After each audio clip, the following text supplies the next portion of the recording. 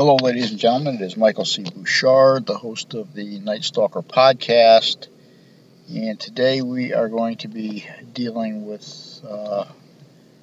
mysterious disappearances in national parks. This is episode number 53. This has been, for a long time, the material for books on missing people, search and rescue attempts, paranormal, and all other kind of things that may or may not make good books. In the United States, the National Park System has about 84 million acres of woods, deserts, mountains, wilderness, streams, rock embankments, and every other thing like that. Over 100 years, a lot of the articles say that there's been more than 1,000 missing people. I don't know if that number is actually correct, because it doesn't seem to be. I mean, the number just seems exceptionally high.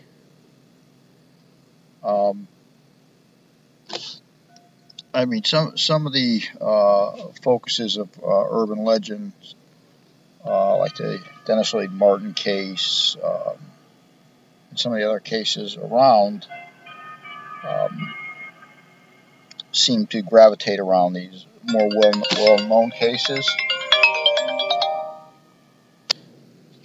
Okay, that was a little bit of an interruption, but on the other hand, so there's been a lot of focus on missing people and this and that in the national parks. And of course, always when it comes to national parks, you have the book by Dave Plaitis, Missing 411.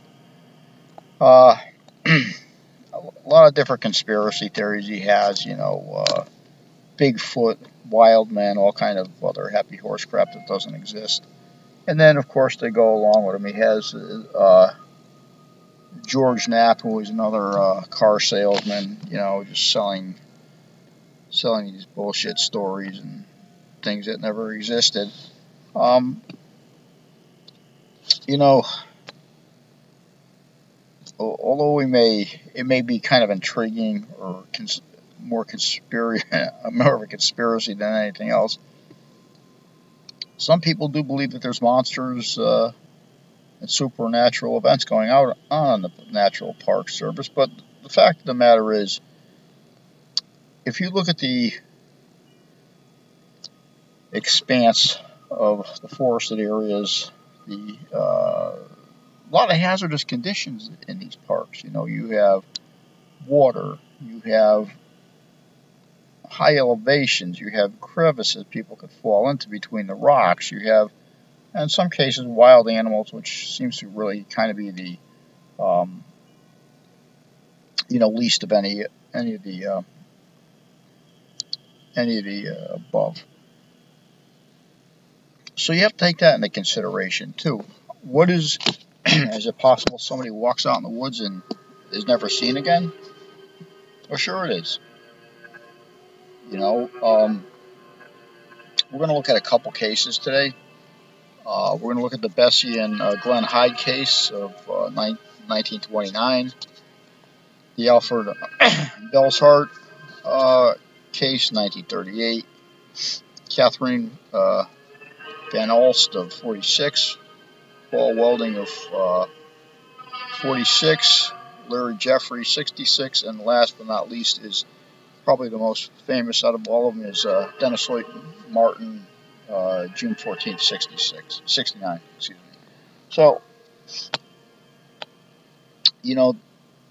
like I said, a lot of these cases, a lot of people want to bolster them and make them sound like they're a lot more than what they are. But the fact is, most of these cases are people lost.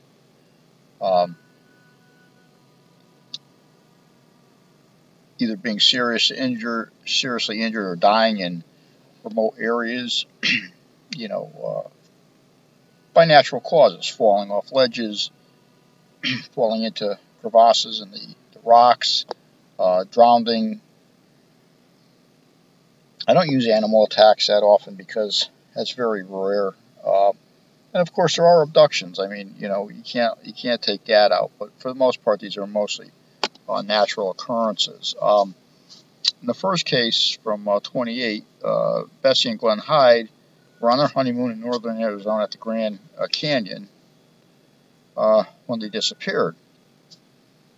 They wanted to travel down the Colorado River. Excuse me, I learned how to talk again. By boat. For Bessie, this would have been the first time a woman ever successfully completed the route. Glenn had been an experienced boater. Bessie was not an experienced boater. The couple ran across other boaters a few weeks before the disappearance, who said they got the feeling that Bessie wanted to turn back, but Glenn was pushing her on. I don't know, exactly how to take that. But just remember that Glenn was pushing her on, because you're going to see where I'm going with this down a little farther down.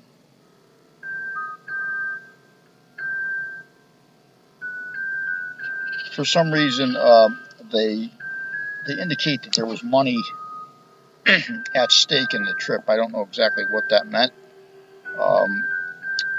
but for whatever that means, take it as it is.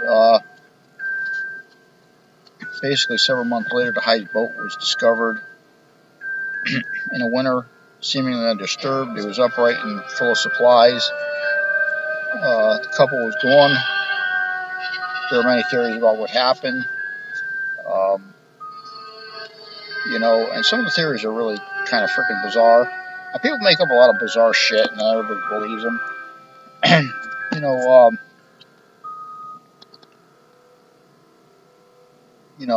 Some of them, like, did they have an argument that turned violent? Well, so let's think about this. So Glenn was pushing Bessie to go on.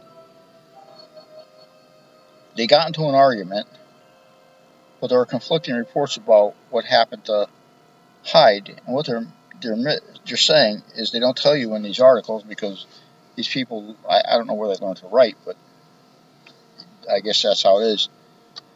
What happened to the Hydes? What they're talking about? What happened to Glenn Hyde? Because there were reports, more than one report, that Bessie Hyde was sighted in the years that followed. So, the bolstered statement of her husband attempting to force her on, and it becoming violent. That big pop word to make everything sound like it's so intriguing. Basically, by the statements here, if anybody got whacked, it was the husband, because the wife was seen. And who's to say if she was seen years after that? Who's to say the husband wasn't around? So that theory is kind of bullshit. Take it for what it is. Now the next one is Alfred Bilehurst, a 4-year-old. They said was the first recorded drowning in Colorado Mountain National Park. But at this time, there's no conclusive evidence that Belhart ever drowned. He was camping in the park with his family on July 4th of. Let me just see what year this was. As my notes are just all messed up here. That's how it is when you try to do things the right way, and you use all this electronic bullshit, and it just goes nowhere fast. Let me see. Okay, so Belhart disappeared in 38. Okay, so 4-year-old disappears in 1938. Now, here's the really interesting thing about it, and this is where I say, there are people that should just never write true crime articles or mystery, because here we have Belzhar had gone with his dad to bathe in the river. And from there they were decided to join the family at a spot 500 feet upstream of where he and his father had entered the river. When everybody returned to camp, they realized that the younger Belzhar was missing. Okay, well, here's the problem. Were both of the Belzhar missing? No, it's singular. So only the 4-year-old was missing, right? Well, where the hell did the father go? I mean, what happened? He just leaves a 4-year-old out in the fucking woods and walks back to the campsite. See, this is where the bullshit and all of these stories come up that really, in essence, kind of really piss me off, because they're just so, I don't know what you want to call them, but they're just so bullshit. I mean, this is like a half-assed story just to fill up space in an article. And I'm actually going off of an article that was in How Stuff Works.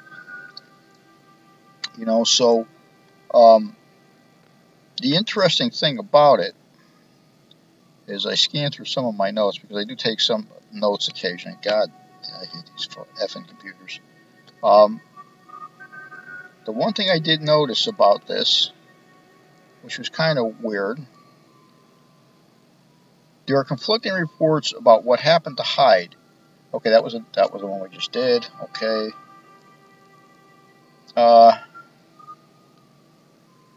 So after the kid goes missing, and we don't know if the father's missing, but I mean, somebody should have put that in there.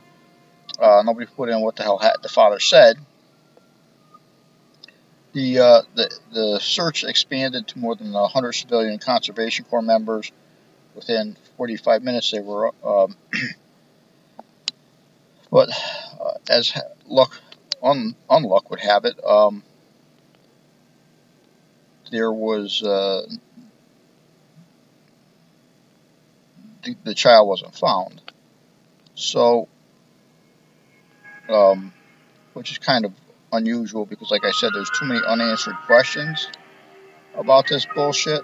I mean, you know, like, the father doesn't know what's going on. I mean, come on.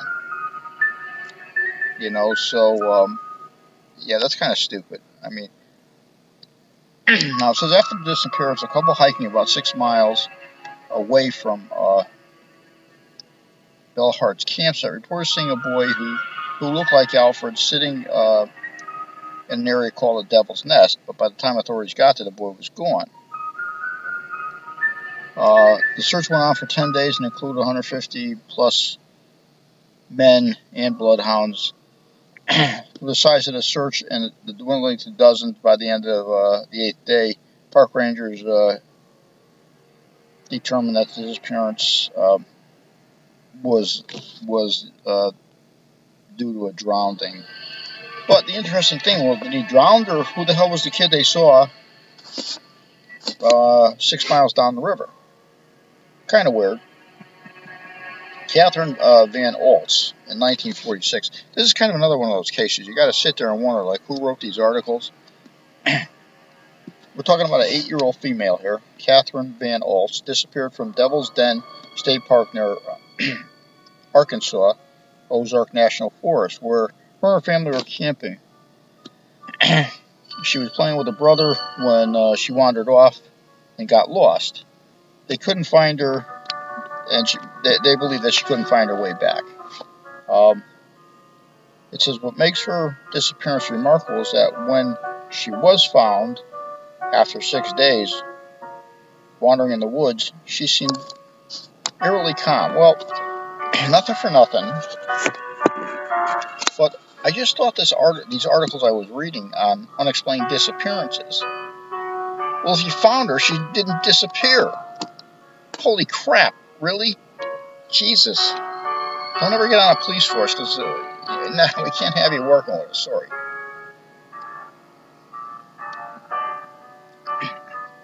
So this wasn't really unexplained disappearance. This was, excuse me, that soda went down the wrong way. This was actually a search and rescue, okay? Now, the interesting thing is, it says University of Arkansas student Porter Chadwick was part of the search party that found Van Els. He told the press that when he found her, she walked socially out of a cave. What the hell does that mean? Like, was she wearing diamond-studded, or I don't know what the hell she was dressed in, a fur, or I don't know what the hell that means. Here, I'm surprised she had survived on berries and spent the night sleeping in a cave. Many other hikers had gotten lost in that part of the park and had not been as lucky as Van Els. Well, stuff happens. So, but you can see the insanity in there. So, they have her listed as an unexplained disappearance, but obviously she was found, so she didn't disappear. So she's calm. Well, every person reacts different to stress, you know? So, based on the way she acts, it really didn't matter. But the fact was she was found, so she's not lost. I don't know if she's still alive because I haven't really checked on it. Next one is 1946, Paula Weldon. And she disappeared in the Green Mountains National Forest near Glastonbury Mountain in Vermont, along a long trail. And here it comes again, which, like you guys all know, that this hocus pocus stuff really freaks me out. She disappeared. She disappeared in an area, a paranormal area called Bennington Triangle. What the hell's that? And why is it so paranormal? Like, why is it so mysterious? The area got this name because of a handful of mysterious disappearances which occurred between 45 and 50. Yeah, we call that a serial killer. Just to throw some light on that one. And that says here, paranormal author Joseph A. Citro coined the term because of the supposedly supernatural circumstances surrounding these disappearances. Well, here's the problem, Joe. He coined the term, and you put in there supposedly supernatural circumstances. Well, you don't name things that are supposedly. Like, it either is creepy or it ain't. It's not supposedly creepy. It either is or ain't. So, figure that out. Okay? Let's get that straightened up. Weldon was the second person to go missing in the area of the Green Mountain National Forest during this period. Well, what period is that? A year, 2 years, 5 years? Who the hell knows? 18-year-old Weldon was a college student who went out on the trail on December 46. She was dressed in normal hiking clothes, nothing made for overnight. Her attire implied that she planned to return before dark. How do you know? How do you know what she planned on doing? Like, her attire implied. Clothing is an inanimate object. It can't imply anything. Didn't say anything. Can't talk. Didn't write a sentence. So, don't know where you're going with that one. When the temperatures were supposed to drop below freezing, Weldon told her roommate that she was taking a long walk, and she never returned. Well, where was she taking a long walk to? Boyfriend's house, to the main road, to hitchhike back. You don't know. Now, here, several people spotted her as she hitchhiked her way to the trail and walked to the trail head. Which really doesn't tell me anything, because it doesn't tell me exactly where the trail head is in relationship to other civilization. Main road, people camping, campground. So after nobody could find her, the classmate went back to the school. Started notifying people that her friend wasn't there. The classes were suspended to help with the search. The search process was disorganized at first, until Wellington's father called in a favor from police in the surrounding state. Unfortunately, the search did not pan out. Well, here's an interesting thing. You're going to notice that the majority of the search and rescue attempts in state parks in state parks are usually unorganized, because what happens is they get a bunch of people that have never been out in the woods before, and they decide they want to forge their way into the woods, and they get lost. They destroy tracks, they destroy scent, they put footprints all over the damn place, and you just have a big bag of crap when they're all done. So, now there's certain suggestions. Did she run off with a boyfriend? Don't know. Was she abducted? Did she commit suicide? Or did she die of exposure because of her inappropriate attire? Why do they keep calling it inappropriate attire? She wasn't properly dressed, okay? Inappropriate attire just reminds me of something, you know, like, I don't know, just inappropriate, I guess. No one has discovered her body, so her disappearance remains a mystery. Well, that's interesting, because you're right. It is a disappearance, because nobody did find her body. The rumors the area of the Long Trail is home to creatures called the Bennington Monster. Oh, Christ. Could this have been Sasquatch-like animal having something to do with her disappearance? I don't know. Ask Dave Pilatus or George Knapp, because I'm sure they'll say yes just to make money for another bullshit story. One positive outcome of the case was that the lack of organization in the search for Paula Welding led to the creation of the Vermont State Police, which responds to all wilderness searches and rescue missions in the state. Let me clarify this. That may have been the procedure back then in the day, but now the Vermont's Department of Fish and Game, probably the first ones, along with local police, fire departments, and then the state police would be called in. So the state police are not utilized as you know, search and rescue people anymore. They used to be. Larry Jeffrey, 1966. Let's see what happened at. Oh, another one. 6-year-old Larry Jeffrey disappeared at the peak of Mount Charleston in Humboldt. Oh my God, what a name! Toyable National Forest. Like, where the hell is it? Who the hell named this? A short drive from Las Vegas. The search began after the boy wandered away from his brother, and within days, the National Guard and team of bloodhounds had joined the search. Oh Christ, here we come again. In an interview with Dave Pilatus, who told another used car salesman, George Knapp, that there were predators afoot that day. What the hell does that mean? Predators afoot. I mean, what kind of predators? I mean, like Sasquatch, I don't know, mountain lions, cougars. Who the hell knows? What the hell does that mean? Who wrote this? It's easy to rule out an abduction by car. Well, no, it's not. As a matter of fact, it could be very logistical if somebody grabbed the kid and pulled him up to the path, like in the Dennis Lloyd Martin case, which people don't think that happened, but it did. But Dave Pilatus thinks a big hairy beast is walking around grabbing kids out of the Great Smoky Mountain National Park. Him and the UFO boy, George Knapp, if it wasn't for Area 51, he would still just be sitting at an anchor desk doing news. The boy just ran into oblivion, said Pilatus. No, he ran into the woods. He ran into the frickin' woods. God, you are senile, man. When Jeffrey disappeared, he was wearing light clothing.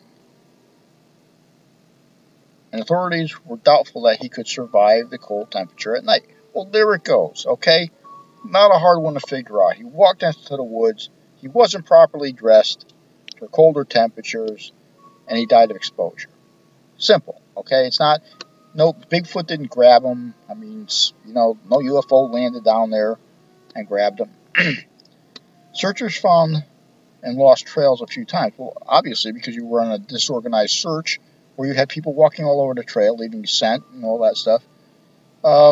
Some believe the boy had been eating insects and foraging berries along the way. Well, how do you know that? How do you know that? I mean, are you guessing, or are you just filling a story with this bullshit? But the determination of the boy's disappearance, it's undetermined at this time. Who the hell? How the hell do you know? You didn't find him. How do you know he was eating bugs and insects and foraging for berries along the way? Oh, God, people make such shit up. 1966, Dennis Lloyd Martin. It was actually June 14th. I wrote a book on it. It's called The Disappearance of Dennis Lloyd Martin. And as I go through this, I will add some additional real facts in here, which I'm quite sure after reading a couple of these articles it doesn't contain. 6-year-old Dennis Martin was on a camping trip near the Tennessee, North Carolina state line with his family in the summer of '66. He was actually attending a traditional Father's Day camping trip that all of his family members had attended for a couple decades. Dennis and his brother had planned on playing a trick on the adults. They had all gone separate ways in the brush, jumped out on different sides of the campsite to scare the adults. It was a typical joke that should have ended with some startled shouts and then a lot of laughter. Well, the fact was Dennis was sent on a long...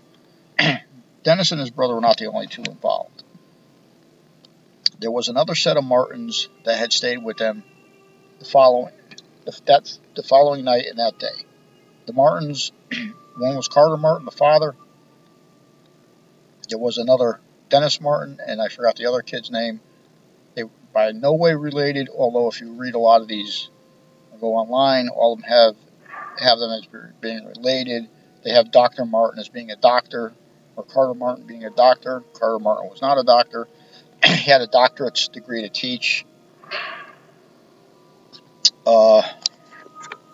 And I forgot what the name of the place was because I've written so many books I can't remember. Alabama. So Dennis was sent on that path because Dennis at the time had been wearing a red t-shirt and they were afraid that Dennis would be spotted by the adults sneaking around, so they sent him on the right trail, which was the longer trail. Walked off, disappeared, never to be seen again. Big search lasted 29 days, over 1,500 people. Let me see what they say here. Family park rangers and other hikers spread out to search for Dennis almost immediately, but he was nowhere to be found. Well, here's the fact. He was 48 inches tall and weighed about 70 pounds, could have easily hid under the brush. People that are kids that are afraid, even when you shout their name, hide. One of the people searching was Park Ranger Dwight McCarter, who successfully tracked down hundreds of missing persons, including young children. McCarter was a seasoned tracker and was struck by the complete lack of any sort of tracks Dennis seemed to have left behind. Well, that's true. I talked to McCarter a couple years back. You got to remember at the time there were 1,500 searchers, 3 sets of dogs, the tracks and the DNA evidence were completely compromised, so that's where we have it. So that there was no mystery about there. And then again, if Dennis was at the time, what they failed to tell you, it had rained for almost every day since the beginning of June all the way to September of that year, washing away Brent's track scent, leaving high water. So if he had accidentally fallen into the water, he would have easily disappeared without a trace. Now, another family that evening that the boy went missing, the Key family, allegedly heard screams and then saw a bearded man with something slung over his shoulder that looked like it could be a small child. All fake. I talked to Bernard Key. I interviewed him. I was the last person to interview him. It is in my book. The whole interview with him is in my book. what had happened was the reports will say that his two boys were walking ahead of him. They saw something hiding behind a big log or whatever, and when they approached, it was a man wearing some type of animal skin, possibly carrying something over his shoulder. All fake, all fake.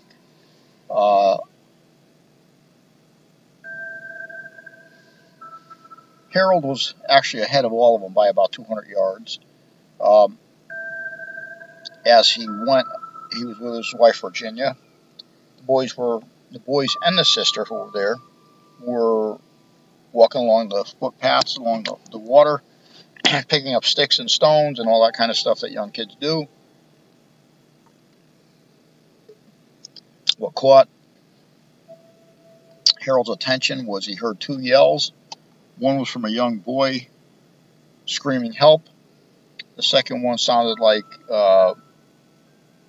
possibly somebody being hit or injured. Okay, he was unable to pinpoint where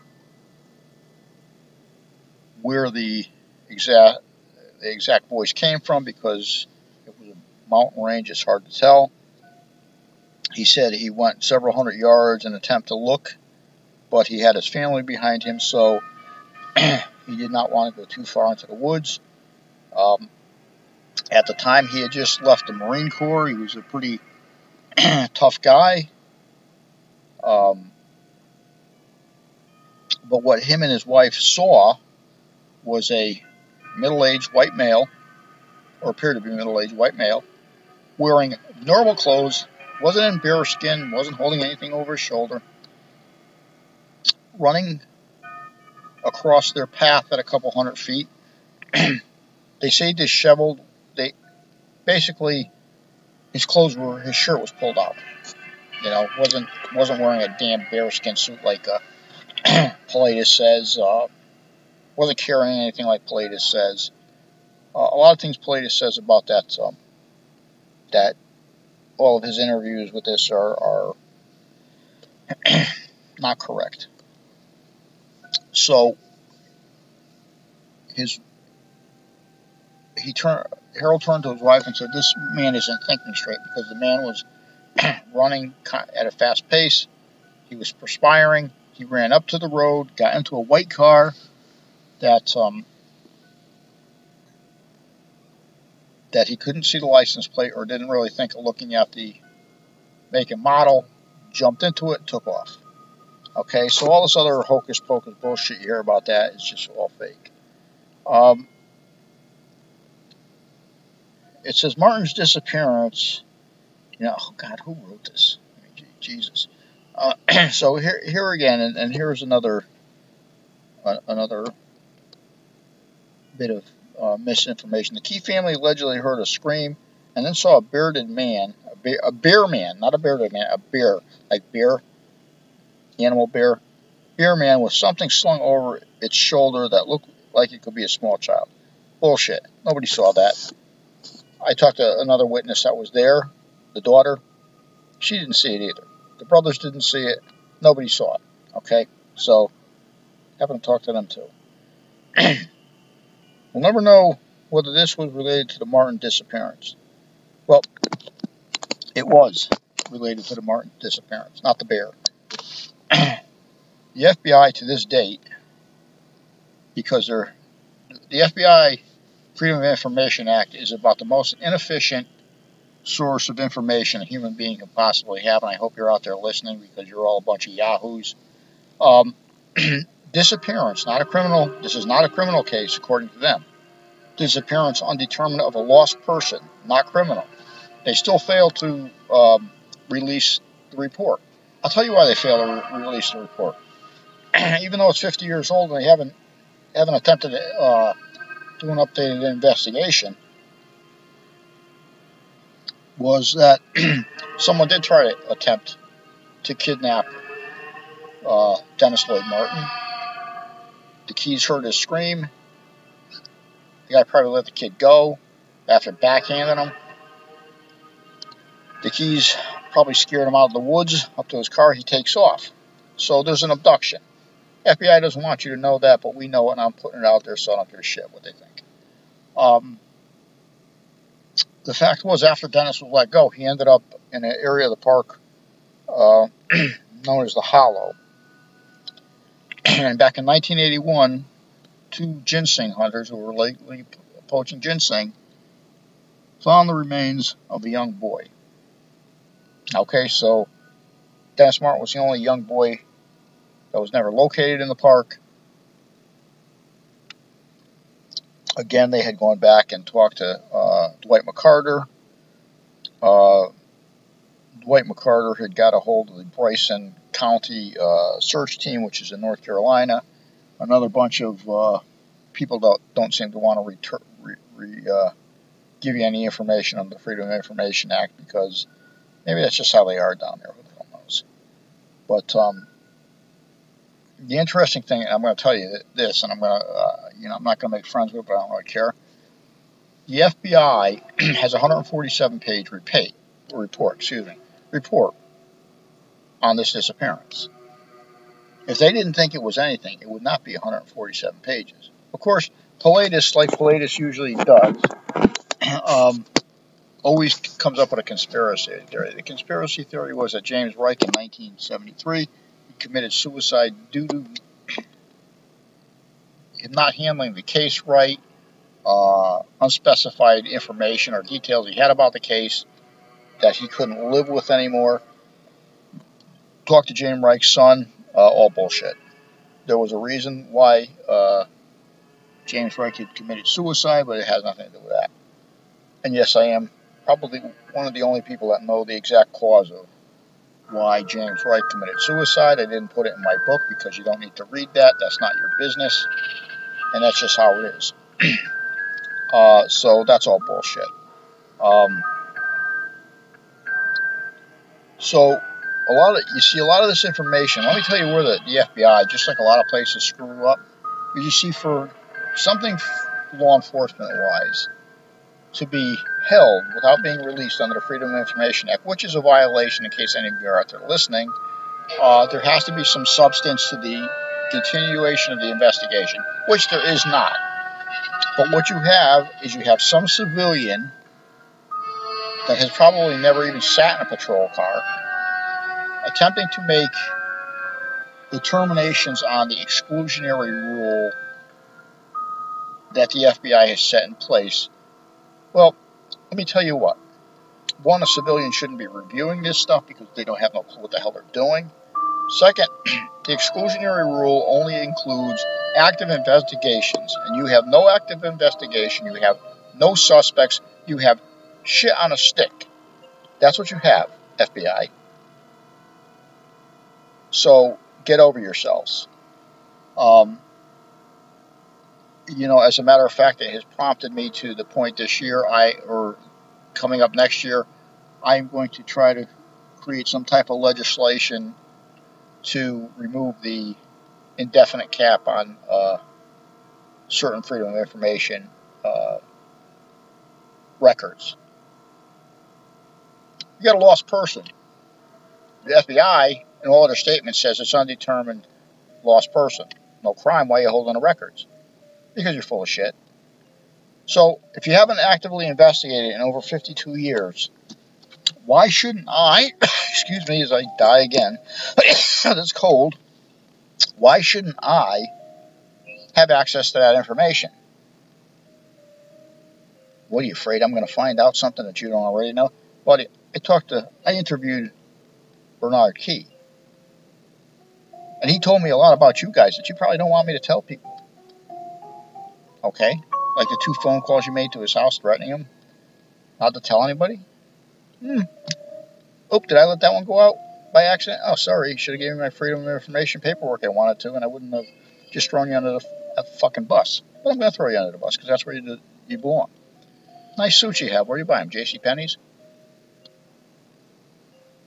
So, with that being said, and again, here is a law enforcement agency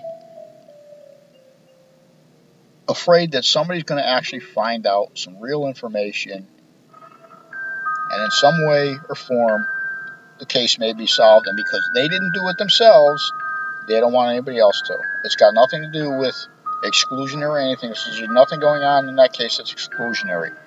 Except for the only exclusionary bullshit going on there is I'm not getting the information I should get.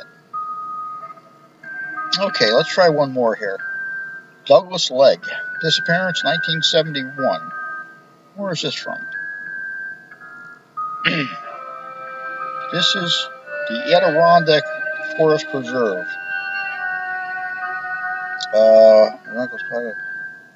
Okay, this is kind of interesting. When his uncle spotted poison ivy and told Legg to put on long pants to protect himself, the family cabin was a short distance away. Actually, a straight shot from where they were. The 8-year-old, okay, like I'm going to let an 8-year-old just wander through the effing woods. Especially back in those days when you had father-mother rapers running all over the place. Let me see what the hell I just might have. This effing thing just kind of screwed me all up here. So I don't know where I'm going to be able to go with this case because I just had a big screw up with this. Big screw up with this case here. Oh, let me see. Okay, here we go. It says, unlike a lot of kids who have gone missing in the national parks, Legg was very familiar with these woods. His family owned the cabin where they were staying and described Legg as a mini woodsman because they thought the same thing of Dennis Lloyd Martin, that he was a mini woodsman, but, you know, many is many. Many doesn't think like an adult, and that's how it is. Legg disappearance sparked one of the Southern Adirondacks' largest search and rescue missions with more than 600 people. Well, you know what's interesting is when they have these big searches, they never refer back to the information that was the search and rescue learned about the Dennis Lloyd Martin case. And their search is 600 people. It's not as close as Dennis Lloyd Martin's, but, you know, there was a lot. So, let's see what we got here. I'm just trying to get back to my notes here, because I have my notes all over the damn place. Unlike the Martin case, rescues used dogs in the search. Well, that's untrue because in the search and rescue attempt for Dennis Lloyd Martin, 3 sets of dogs were used. Nose to ground, ground to ear dogs. Nothing was ever found. Some accounts describe dogs following Legg's scent over 30 miles. Probably not. Probably not. Although, let me mention distance here, just so we're clear about this. If a person walks in any direction for 8 miles, they're probably, for 8 hours, they are at least 12 miles away from the point of origin. Okay, so if they walk for 2 days, they're 24 miles, and just keep adding that for every 8 hours they walk. Some actually have said it's a longer distance for a shorter time, which I believe, 12 miles can probably be walked in 4 hours. And it says here, how could such a young child travel a long distance for such a distance? Well, children are young; they move faster. Some searchers were seeing bear-like tracks near the site. Yeah, well, you know what? Of course, there's bears in the woods. What the hell do you think you're going to see? That's nothing. While black bear do drag their prey off to cover, but here again, we're dealing with the animal attack thing. Here's the problem. So he's attacked by an animal. No blood, no torn clothes, no clothes that fell off. Highly unlikely. The family members became desperate and began suspecting others and even their friends of abducting Legg, but the police were certain that the mini woodsman had simply gotten lost. He was never found. Well, the fact is, to be honest with you, in a point like that, like in the Dennis Lloyd Martin case, everybody expects everybody. They had called in.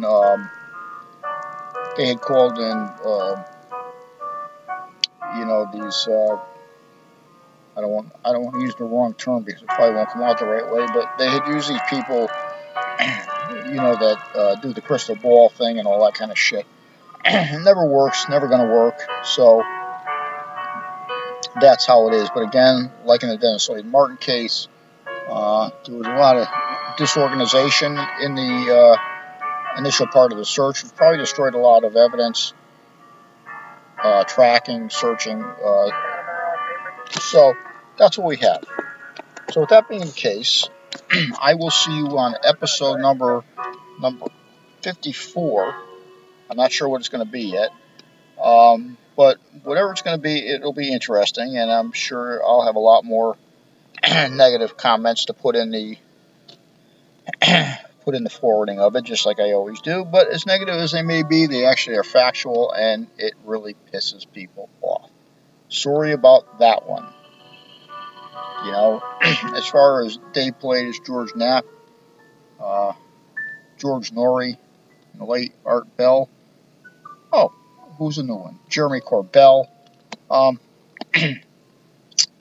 Yeah, you're all car salesmen.